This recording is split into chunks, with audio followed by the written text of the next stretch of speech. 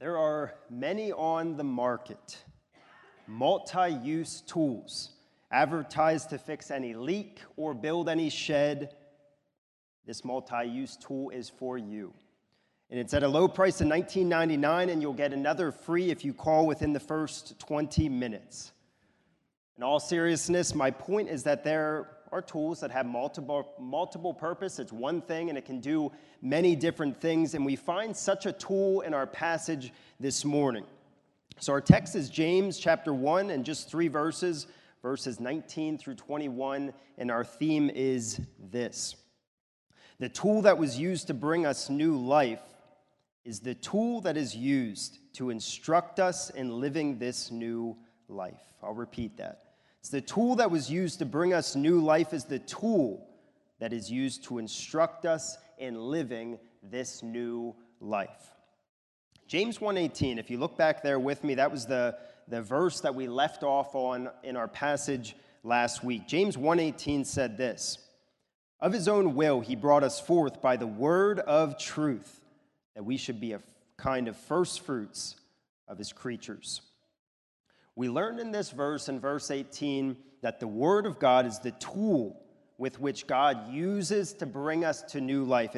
He uses it to cause us to be born again, to be transformed into this new life. James, in our passage then, is continuing to speak about this Word of God.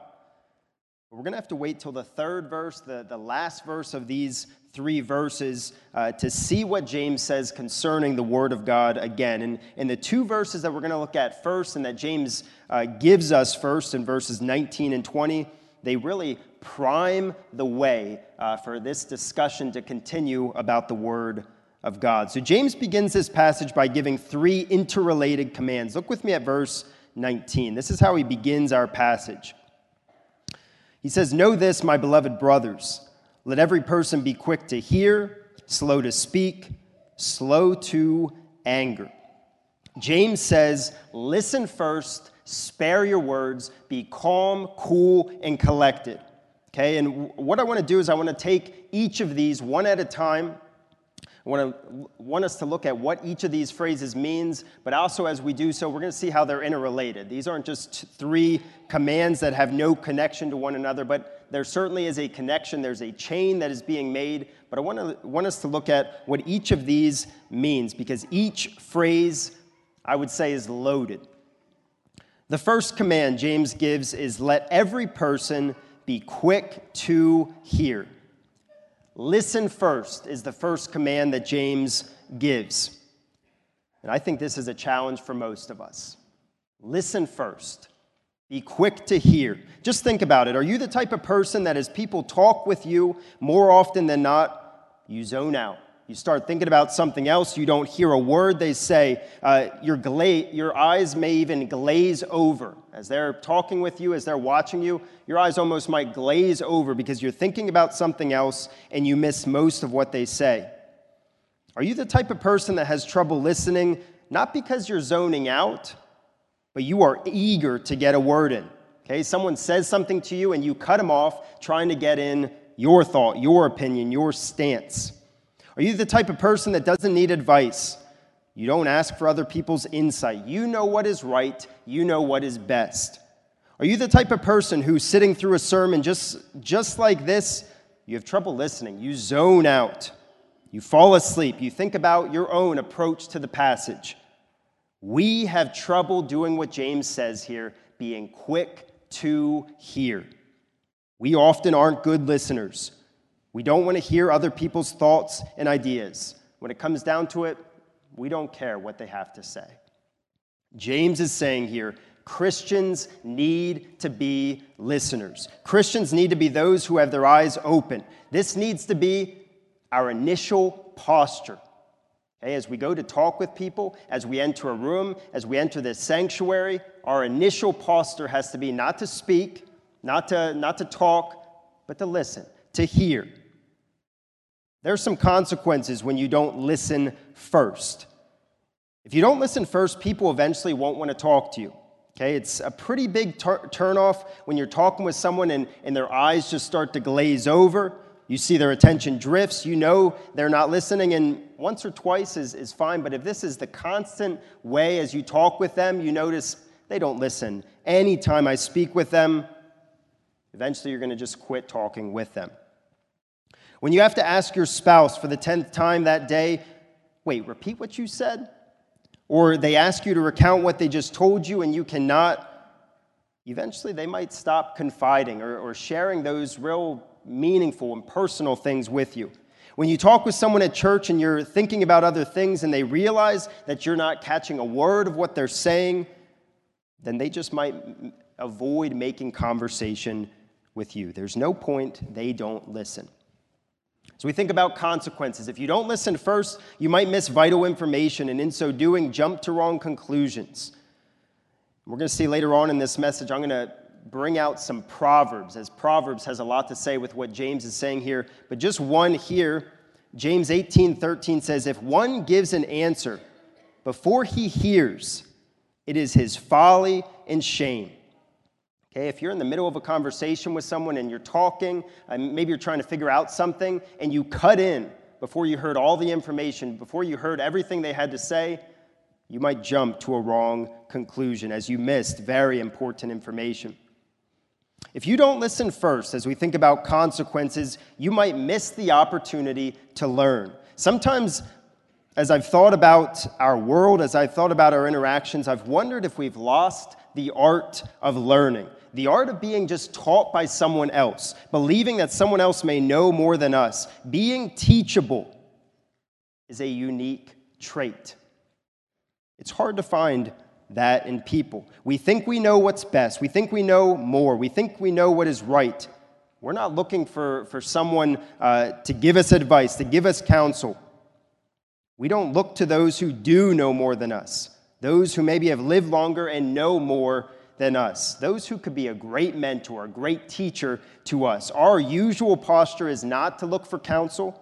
We aren't looking for advice, so we totally miss the opportunity to grow in our understanding. So the first command here by James is listen first. Be quick to hear. Be swift to zip it and take in what others have to say. The second command, if you look at verse 19, he says, be quick to hear, slow to speak. Spare your words is the next command. So James gives something they should be quick at, something that they should do in an instant. They should do this immediately. They should hear. They should listen. And now he tells them something they should hesitate to do, something that they should delay. And that is to say a word. We can see how being quick to hear and now slow to speak go hand in hand. I've talked a lot about how we often say something instead of speaking. We can see how these two go hand in hand. Our natural reaction is to speak. Something happens, we want to say something about it. We're told something and we want to tell it to someone. We voice our opinions, speak aloud the thoughts we have. We are often quick to speak, swift to say something. Words just come flowing out of our mouths without any thought, without any restraint. We struggle to hold back our words. And if you think about the culture that we live in, not to knock the culture, not to nail the culture, but just to think about the temptations that are around us, our world entices us and encourages us to speak our minds and to speak it quick. You do something, post it immediately on the internet. You encounter something, you want to tweet it. You have an opinion on something, you share it. Immediately, without a second thought, we can speak to a whole audience on social media, on the internet. But also as you think about TV shows, I think about a TV show on a sports channel I occasionally watch, and the show is all about having an opinion and saying it quick. Okay, last night's sports, they are making opinions, they're drawing conclusions from the very next morning, and of course, they end up saying some pretty wild things and even at times offensive things because they're saying it quick, they're not thinking about it, they're getting it out there and not thinking about the ramifications. It's encouraged in our society, have an opinion, get it out to people so that they can hear. It's encouraged in our society, speak your mind, tell us how you really feel. It's encouraged in our society, be quick to speak. So it's our natural reaction, but it's also the world's view when it comes to our words. And James says, this is not how the Christian is to be. The Christian slogan should not be slow to hear, quick to speak, but quick to hear, slow to speak. Listen first, spare your words. This phrase, slow to speak, is really just the beginning, or it's the start of something that we're going to encounter again and again and again in James, and that is the subject or the topic of words. If you look with me at James 1:26, so a couple verses down, we find James speaks about our words. Again, James 1:26. If anyone thinks he is religious and does not bridle his tongue but deceives his heart, this person's religion is worthless. Look with me at James 2:12. So a chapter over, 2:12 says, so speak and so act as those who are to be judged under the law of liberty. We're not going to read it all, but James 3:1-12 is a treatise on the subject of words. Okay, it's many, many verses given to words. Look with me at James 4:11. James chapter 4, verse 11. Our words come up again. It says in James 4:11, do not speak evil against one another, brothers. The one who speaks against a brother or judges his brother speaks evil against the law and judges the law. And then James 5:9 says, do not grumble against one another, brothers, so that you may not be judged. Behold, the judge is standing at the door. So there are others as well, but we're going to see time and time again, we come to this subject or this topic of words, which as we think about it is a really good thing, because I think we need to be challenged with the words we say, how much we say. We need to be reminded of this as Christians. So just like we considered consequences if we don't listen first, I want us to consider consequences that come when you don't spare your words, when you're swift to say something, when you're the first to speak, when you don't think before you speak, when you multiply your words. And the first consequence I want to give is, if you don't spare your words, you often say something you regret. Time and time again, I walk away from a conversation, I'm at home, and I regret the things that I say. Something that I said was hurtful, something that wasn't said well, something that wasn't said at the right time, or I just said too much. If we don't spare our words, we are going to regret the things that we say.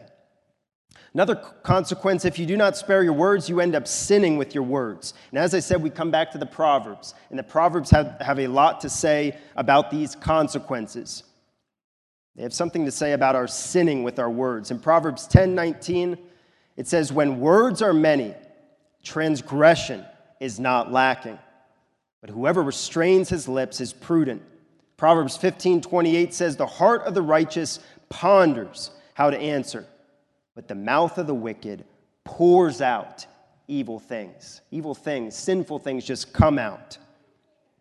Another consequence, if you don't spare your words, you will have problems and issues in life. Proverbs 13:3 says, whoever guards his mouth preserves his life, but he who opens wide his lips comes to ruin. Proverbs 21:23, whoever keeps his mouth and his tongue keeps himself out of trouble. And then Proverbs 29:20, do you see a man who is hasty in his words? There is more hope for a fool than for him.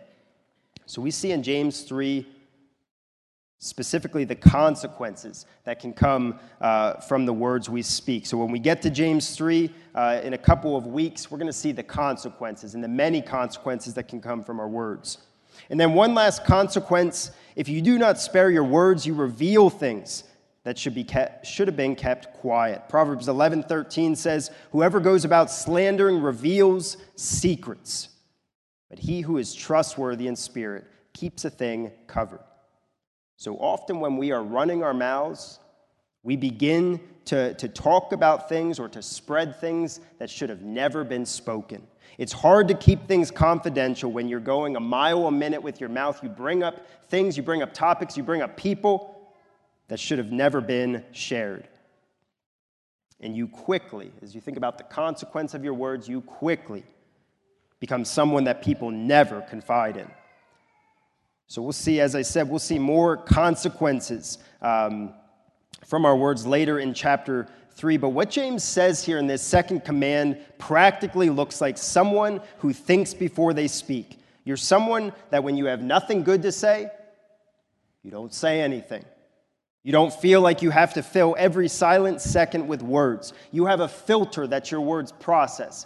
They come to your mind, and you think, is this a good thing or is this a bad thing to say? Should I speak this or should I not?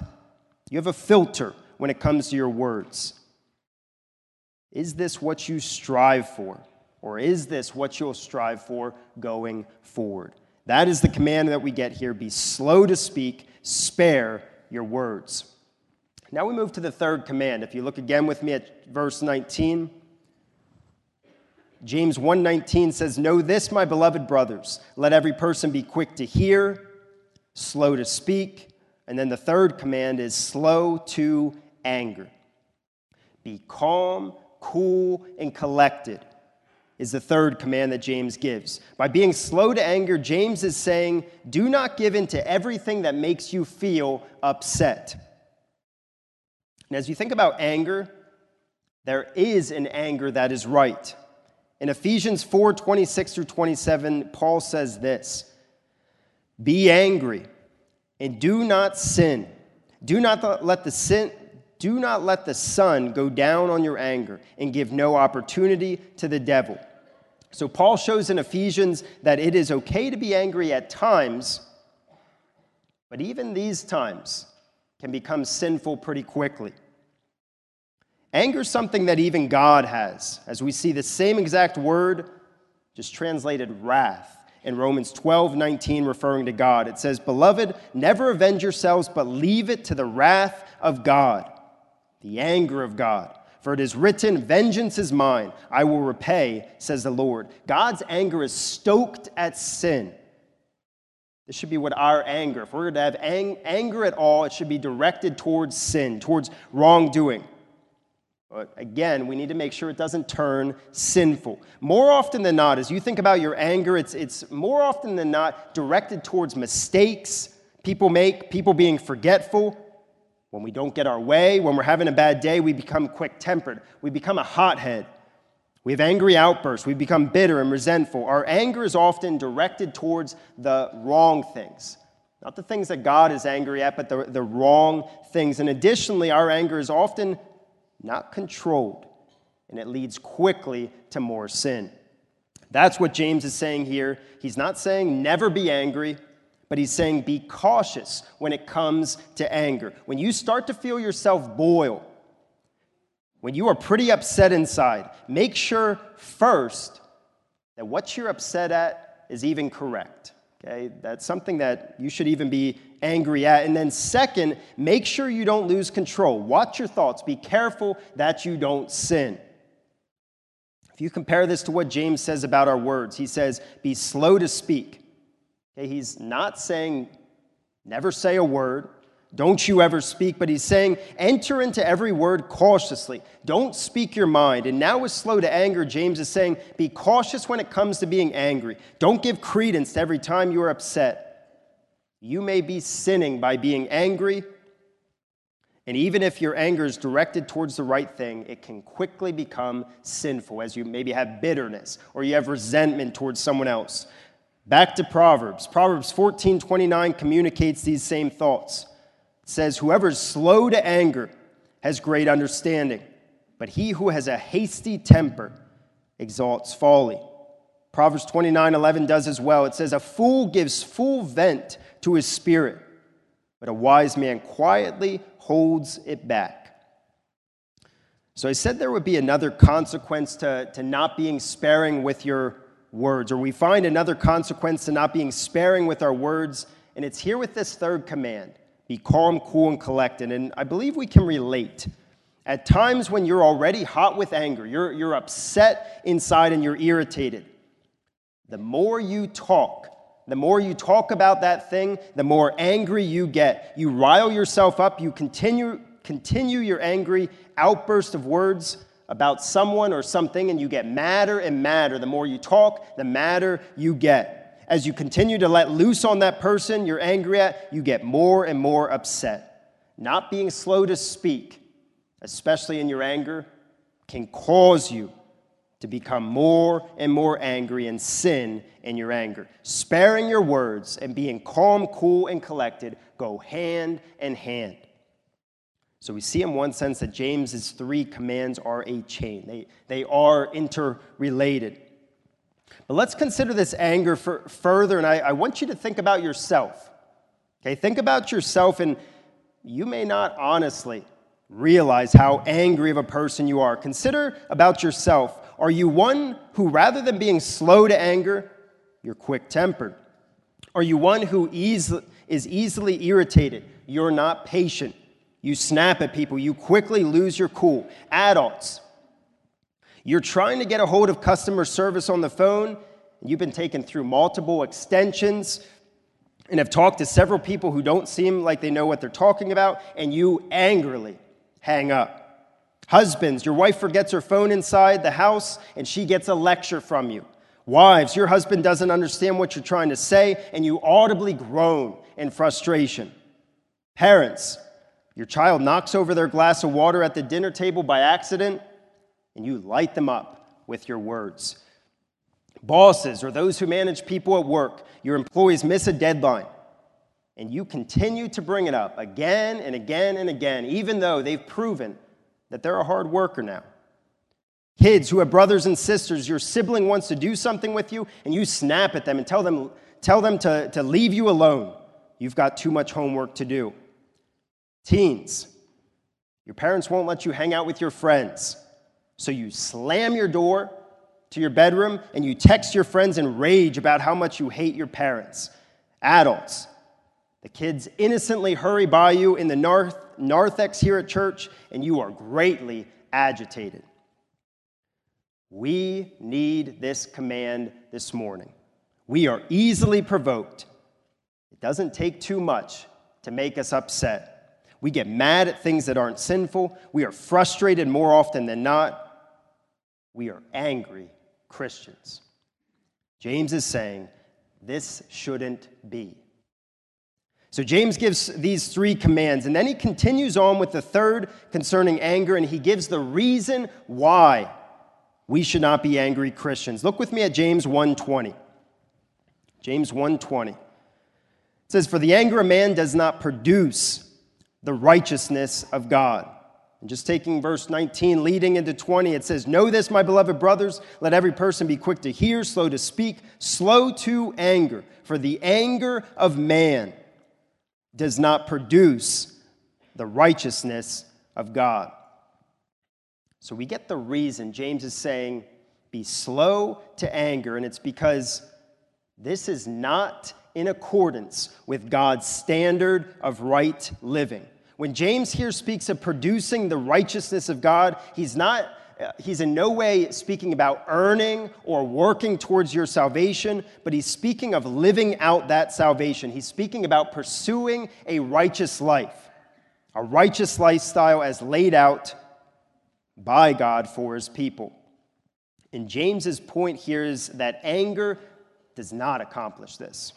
The outcome of our anger is not righteousness. It does not lead to godly living. And if you think about your anger, okay, and I think we all have been angry, there's a point where you justify it in your mind, or maybe you even justify it to people, and you say, I'm right to be angry.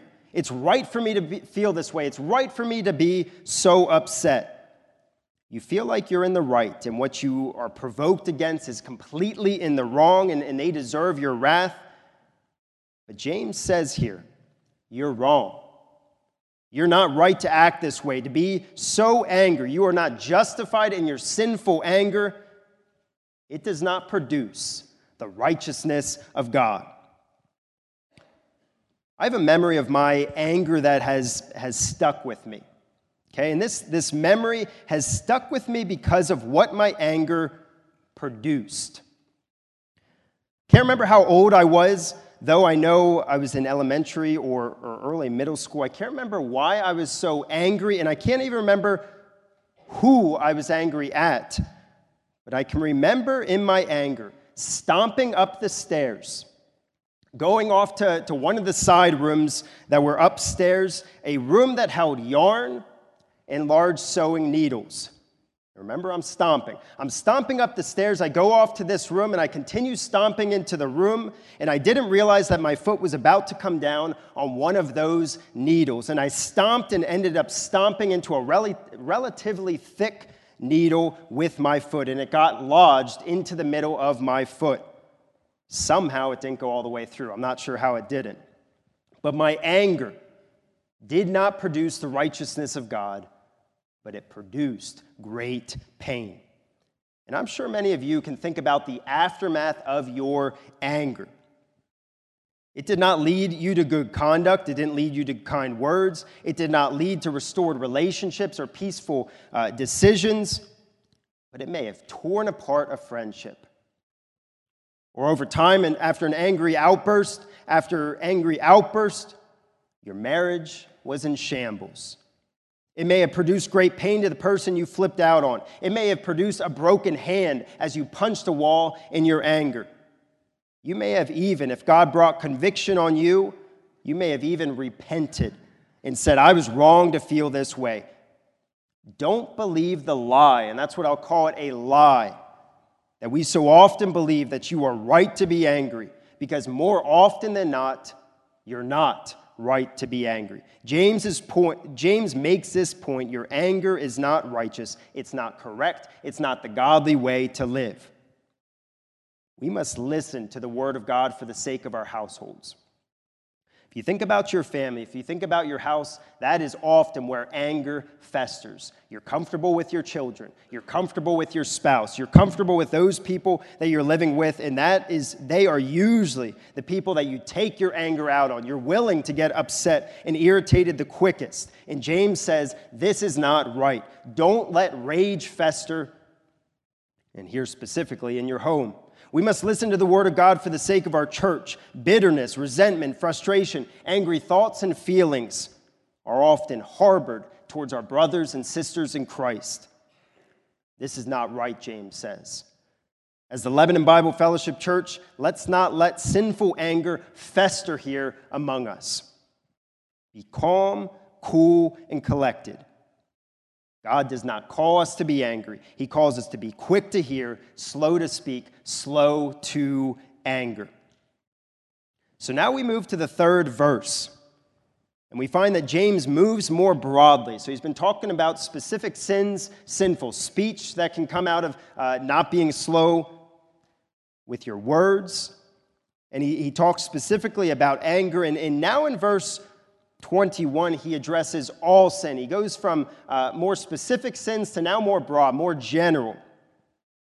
In last week's passage, we considered temptation and sin. Look back with me at James 1, 14 and 15. Look back with me at James chapter 1, verses 14 through 15. He talked about temptation and sin. He said, but each person is tempted when he is lured and enticed by his own desire. Then desire, when it has conceived, gives birth to sin. And sin, when it is fully grown, brings forth death. So temptation and sin. And then at the end of this passage, we found what state we're in because of God's saving work in our life. And we already read this verse, but I want to read it because it's crucial. James 1:18.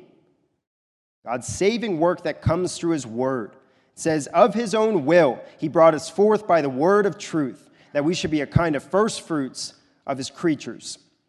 So James is showing in our passage today that how we are to live after God has done this saving work in our life. He's showing after he has caused us to be born again, how should we live? What should our relationship with temptation and sin be? So James has just given some commands about some specific sins, and now he addresses them all. He addresses all sins, and he shows what relationship to temptation and sin someone who has been born again should have. Look with me at verse 21. James 1:21. It says, therefore put away all filthiness and rampant wickedness, and receive with meekness the implanted word, which is able to save your souls. So the first thing we find is James saying, take off your muddy, sinful shirt. He says again in verse 21, therefore put away all filthiness and rampant wickedness. Put away is literally take off, like take off your clothing. Take off your muddy clothing. And here, it's referring to mud or dirt as we get this word, all filthiness. Here it's dirty. It's filthy clothing. That is the picture as he's talking about. He says, put away all filthiness. All filthiness is speaking of moral uncleanness, sin, that which is not right but evil. And I want us to notice here, as I said, James kind of is referring to some specific sins in the beginning, and now he's bringing us to all. Or it's a broad talk on sin, as he says, all filthiness. Therefore, put away all. And I want to focus in on this word all for a moment. All filthiness. He says all, not some, not most, but all those sins that make you dirty and need a shower. I think kids and even adults, you probably can remember living at home with your parents. And if you put yourself in this scenario, I bet for sure that your parents would not say, take off your muddy shirt. Sure, go ahead, wear your muddy shoes around the house. No, they would say, get it all off. No mud in the house. And that's the picture being presented here.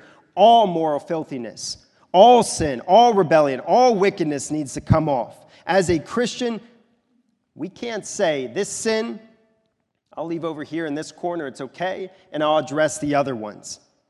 So I'd ask you to search yourself. Do you have sins in your life that you're letting go? It's as if they're acceptable, or to use the phrase in the title of Jerry Bridges' book, respectable. Do we have respectable sins? Sins that we're doing and we let go, we even accept and think they're fine and even okay. You will make sure you're not sinning in certain ways. You've worked hard and you've prayed hard about certain sins, but others you've left off the hook. And I think as we think about the specific ones that James already talked about, might anger or sinning with our running mouths be the sins that we often leave off the hook. James says, take off all filthiness, all of it, not just some of it. We should be addressing every single sin in our life. Further, James says, rampant wickedness. Therefore, put away all filthiness and rampant wickedness, which means evil in abundance. We sin a lot.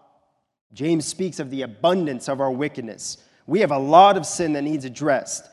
We shouldn't be tempted to think that, yeah, I sin every once in a while. I probably have sinned 5 times this week.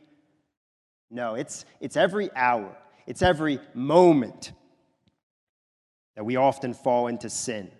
As we even just think about our thought life and pursuing some of those thoughts. We might be blind to sin if we don't think that we have rampant wickedness or evil in abundance in our lives, as James speaks about. So as we think about these two phrases that James is addressing here, as you think about your life, you might think, I'm pretty good. And even as you think about when you were first converted, you might say, yeah, I was pretty good, nothing terrible. I didn't have major sins I was doing or am now committing. And as we think about this, it's not the right perspective. As James says, all filthiness, rampant wickedness, James is talking about our sin right here, right now. We're dirty. We're filthy. We're filled with sin, sinful actions, thoughts, words. He's just addressed words and anger, and James is saying this is something that you need to do now. Get these off.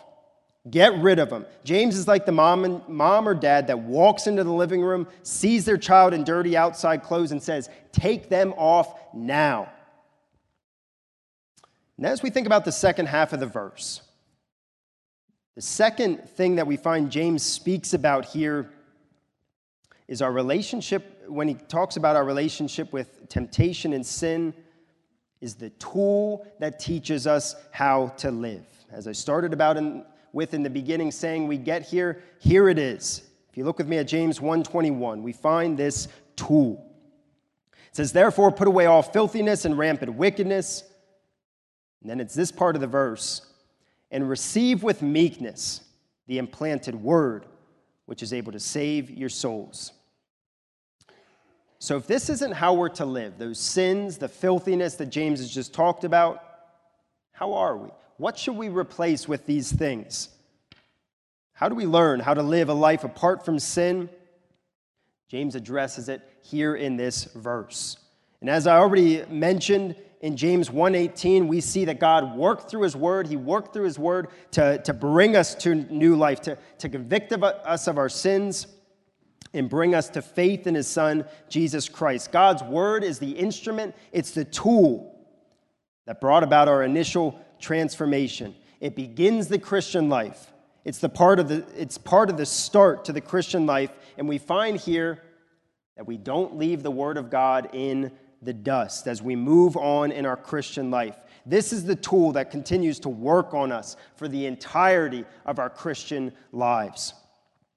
From beginning to end, the Word of God has and should have a very influential place in our lives. That is what James is talking about here. And here we find it's in teaching us to live a righteous and godly life. Teaching us what does it look like to live as a Christian. Teaching us to live apart from sin. The Word of God here is presented to us as our instructor, our professor, our teacher.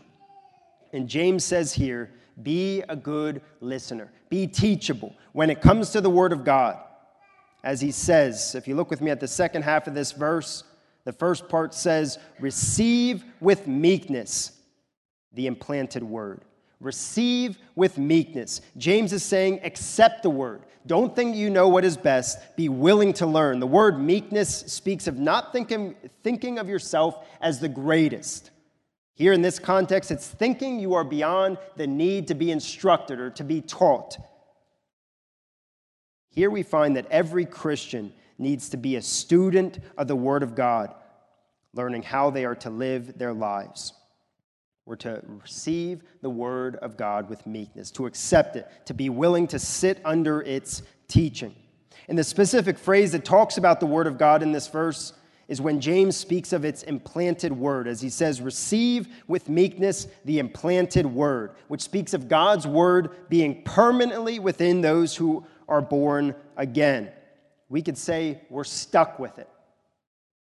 There's no leaving it in the dust once it has transformed our lives. And it seems like James, when he says the implanted word, it seems like he's going back to what we find in Jeremiah. In Jeremiah 31, 33 through 34, it says this, for this is the covenant that I will make with you, the house of Israel, after those days, declares the Lord. I will put my law within them, and I will write it on their hearts, and I will be their God, and they shall be my people. And no longer shall each one teach his neighbor and each his brother, saying, know the Lord, for they shall all know me, from the least of them to the greatest, declares the Lord. For I will forgive their iniquity, and I will remember their sin no more. So we're told to learn from the Word of God. And the result we're given at the very end is receive with meekness the implanted word, which is able to save your souls. James is not speaking here about the initial moment of salvation like he already did in James 1:18, but here by speaking of saving your soul, James is speaking of the process of becoming more and more like Christ. We find then that the Word of God is used to cause us to be born again, to have new life, but also to transform us in this new life. So where does James leave us off at this point? What should we walk away from this passage being challenged to do? James has given us commands of how we should conduct ourselves, things we should not do, things we should get rid of in our lives. And then at the very end here, he gives us a tool or an instrument to do so, and that is the Word of God. That's the Bible that we hold in our hands right now. And as we hopefully were convicted of our difficulty in not speaking, as we were hopefully convicted concerning our problem with anger, as we thought about the sins that we let off the hook, as we were hopefully convicted about the abundance of sin that is still a struggle, and as we think about living as someone who is born again, James tells us what should influence us, what will help us confront these sins and struggles, what it is that will help us toward Christ-likeness and purity and a life that fights those sins that we struggle with. and that is the Word of God. It's the Word of God that James offers to us in this passage. He says, receive it with meekness, accept it, sit under it as a student, be a good listener of the Word of God. And I would ask you to consider, are you? Are you a student of the Word of God? And I'm not, though it's a very good thing, I'm not saying you're always studying, you're always meticulously studying, but I'm just saying listening to it, taking it in, reading it. One of the things as I think about my studies to be a pastor, both in Bible college and in seminary, that I greatly desired, and I tried to do so when I could, was to sit under the best professors, the professors that knew the most or were especially gifted in a certain area. There's a great desire when I did my studies to be a pastor. And I would ask you, is this how you view God's Word? Do you view it as the best tool, the best guide to living a godly life? Do you see it as the tool to help you with your sin problem? Do you diligently listen to it, paying attention as you read it? Or do your eyes glaze over? You get to an end of a page and not a word has been processed. Do you read it devotionally and not just intellectually to gain some knowledge? Do you value the time that you get to sit here on a Sunday morning under the preaching and the teaching of the Word of God? Do you seek to be challenged by it, to evaluate your life as the Word of God is preached? Do you seek out additional opportunities to hear the Word of God preached and taught in Sunday school, in the Sunday evening service, in Bible studies? The call of this passage is to put yourself under the instruction and then listening to the Word of God. This is what teaches us to live in this new life. Are you doing so? Are you being a good listener to the Word of God? Next week, our passage is very connected. We certainly could have went on to it today, but I thought there was enough in this passage to look at, and we'll find next week more about this and maybe even a clarification of what it means to be a good listener of the Word of God. Let's pray. Lord, we thank you for the challenges that we met in this text. Lord, as we think about listening, as we think about speaking, as we think about our anger, even as we thought about all sin, even those sins that we often let go, we often ignore, we just accept them and allow them to fester in our lives. Lord, I pray that you would help us to take off these sins, to put them away, just like we would a muddy shirt or muddy shoes. Lord, help us to work at this, to strive for this, to be intentional about this. But Lord, also, I pray that you would help us to be students of your word, people that read it, people that listen to it, people that value and desire when it's taught and preached, and we listen, and we try to glean from your word. Lord, I pray that you'd help us to be good listeners of your word, which ultimately teaches us how to live the Christian life, how to live as a believer, how to live a life that is honoring and pleasing to you. I pray that it would be your word that we would go to. Lord, help us to be intentional about listening to your word. And in your name I pray, amen.